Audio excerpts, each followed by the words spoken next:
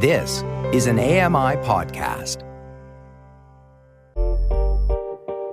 Hey, Dave Brown here. If you enjoy this podcast portion of our show, remember you can watch it live every day at 9 a.m. Eastern Time on AMI TV.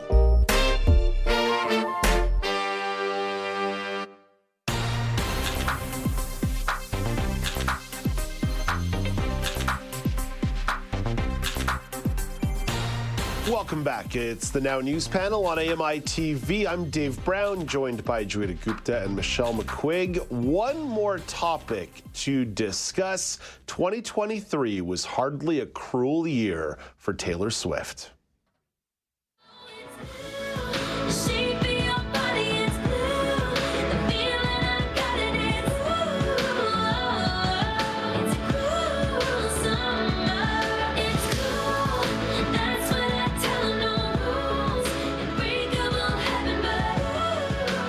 Time magazine has named Taylor Swift its Person of the Year. Forbes magazine, by the way, named Tay-Tay the fifth most powerful woman in the world. That's pretty good. Other nominees for Person of the Year: Hollywood strikers, Chinese President Xi Jinping, OpenAI founder Sam Altman, the Trump prosecutors, Barbie, Russian President Vladimir Putin, King Charles III of Britain, and Jerome Powell, the head of the Federal Reserve in the United States. Joeita, what do you think of Taylor Swift being named Person of the Year? At the risk of seeming a bit unprofessional, are you kidding me? Taylor Swift is the Person of the Year?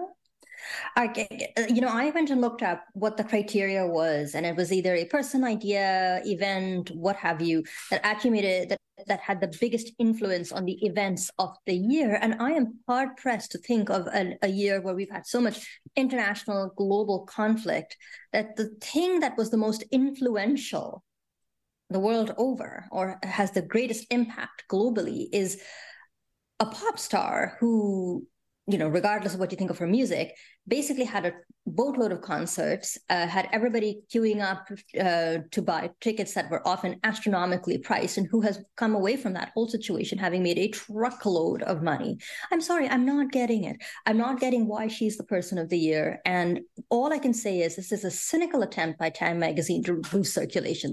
I'm sorry, not buying it. Okay, you know what? I think that sets the table nicely, and that's good because I get to play devil's advocate a little bit, because I do share some of your cynicism, and I'll get to Time magazine in a second, and I'll get to media criticism in a second. Don't you worry, Joeita. But I do think there's at least some merit to the case in terms of being a cultural touchstone that meant something to a lot of people.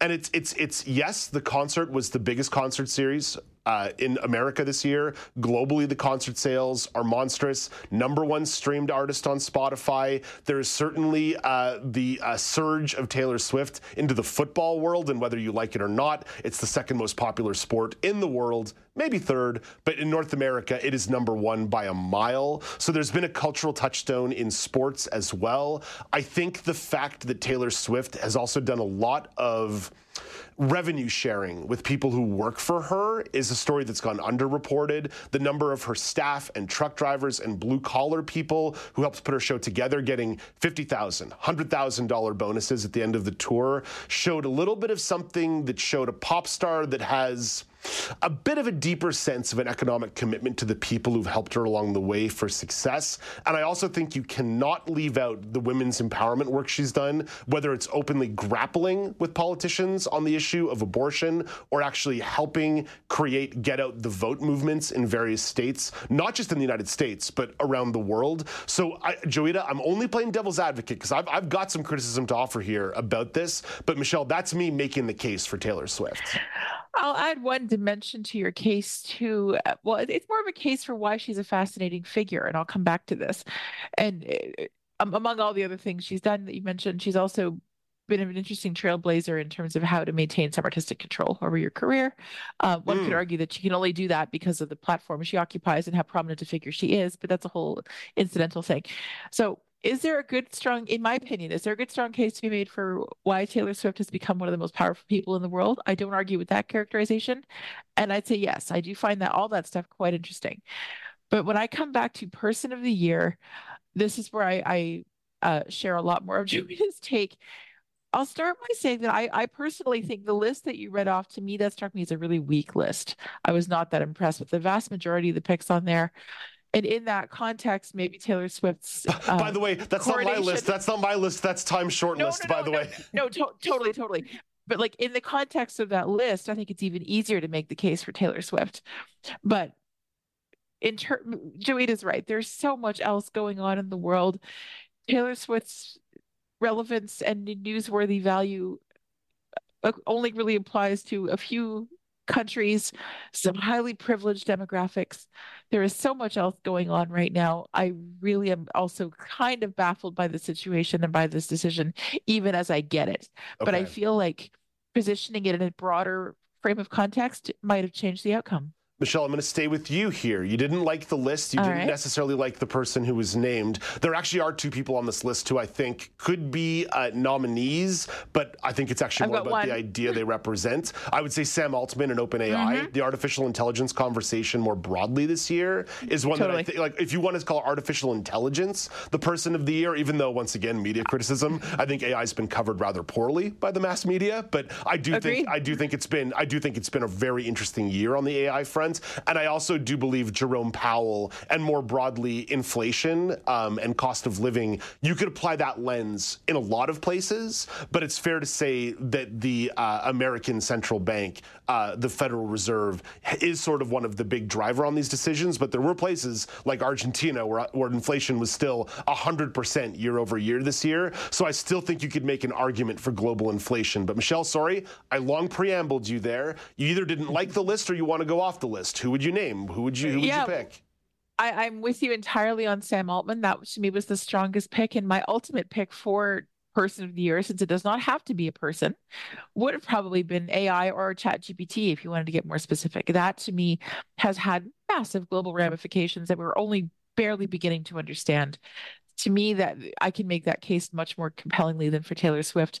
Jerome Powell, I think that makes sense within a strictly American context, but I tend to prefer to see figures with broader impact and more global impact favored in these sorts of things. So, as always, context matters, but AI would have been really, like, honestly, that's in a world where Barbie makes the list and AI doesn't. I don't get that. Well, AI sort of, but I think AI makes the list via Sam Altman. I think that's sort of how they do it, and that's like, again, way to miss the point. Sam Altman is not a household name. ChatGPT is. Yeah, and I do think you're right on the Jerome Powell thing. I think if you said, for example, say central banks were the person of the year, or Christine Lagarde, or monetary policy. Or let's not say Tiff Macklem though. You know where I land on Tiff Macklem.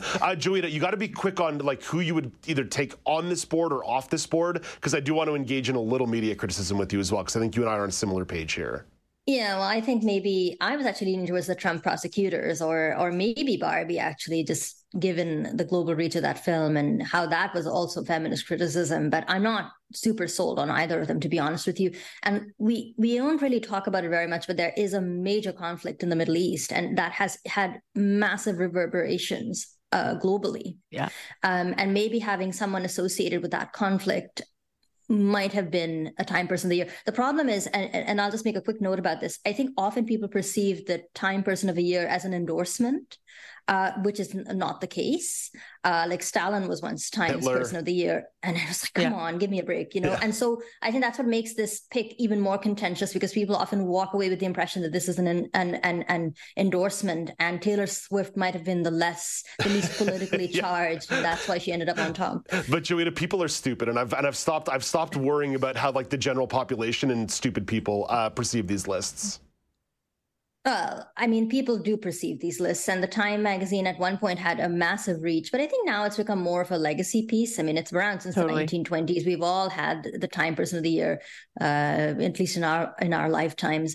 I don't know if it's really that much of. I don't know if it's really a big deal anymore. Yeah, I don't know if people really hang their hats on this one too. Right. So that's the media criticism. And that's where I'll say, like, even though I can make the case for Taylor Swift, I worry that many media institutions are perpetually trying to grab low-hanging fruit and naming Taylor Swift Person of the Year. Oh, we're going to sell a bunch of magazines to Swifties, or we're going to get a bunch of clicks, and we're going to get the Now News panel to talk about this. I mean, frankly, like, we probably would have talked about it anyway. We definitely talked about Elon Musk last year. I believe it was last year Elon Musk was Person of the Year. It might have been 2 years ago.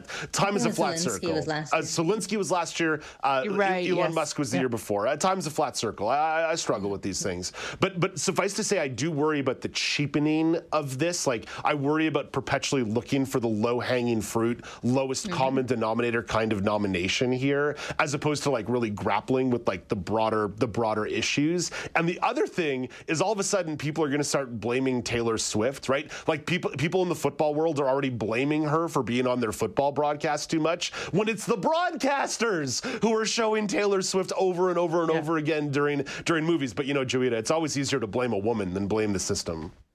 Yeah, and that too. But also, I think there is an argument being made that Taylor Swift might seek political office, which I don't know how much story you put in that. But the one good thing is that it has really like ticked off the alt-right, and everyone's getting in a huge frenzy about the fact that Taylor Swift was made Person of the Year. So yes, low-hanging fruit it is, but anything that gets the alt-right mad, I'm quite happy. Another stop on the culture war is good for everybody involved. Michelle, Joita, have a great weekend, both of you. Joita, take care. Thank you. Michelle, I'll talk to you on Monday morning. Well, no, I won't. Alex Smythe will talk to you on Monday morning.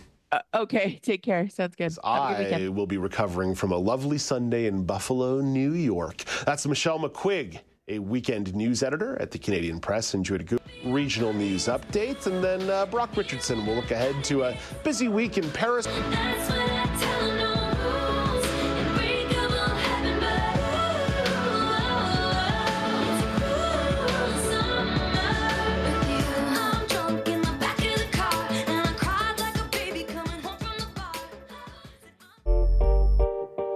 Hey, Dave Brown here. If you enjoy this podcast portion of our show, remember you can watch it live every day at 9 a.m. Eastern Time on AMI TV. Hi, I'm Jenny Bovard. Join me monthly for Low Vision Moments, where I speak with awesome guests about some of the amusing things that happen when you're blind or partially sighted. Watch on YouTube or download Low Vision Moments from your favorite podcast distributor.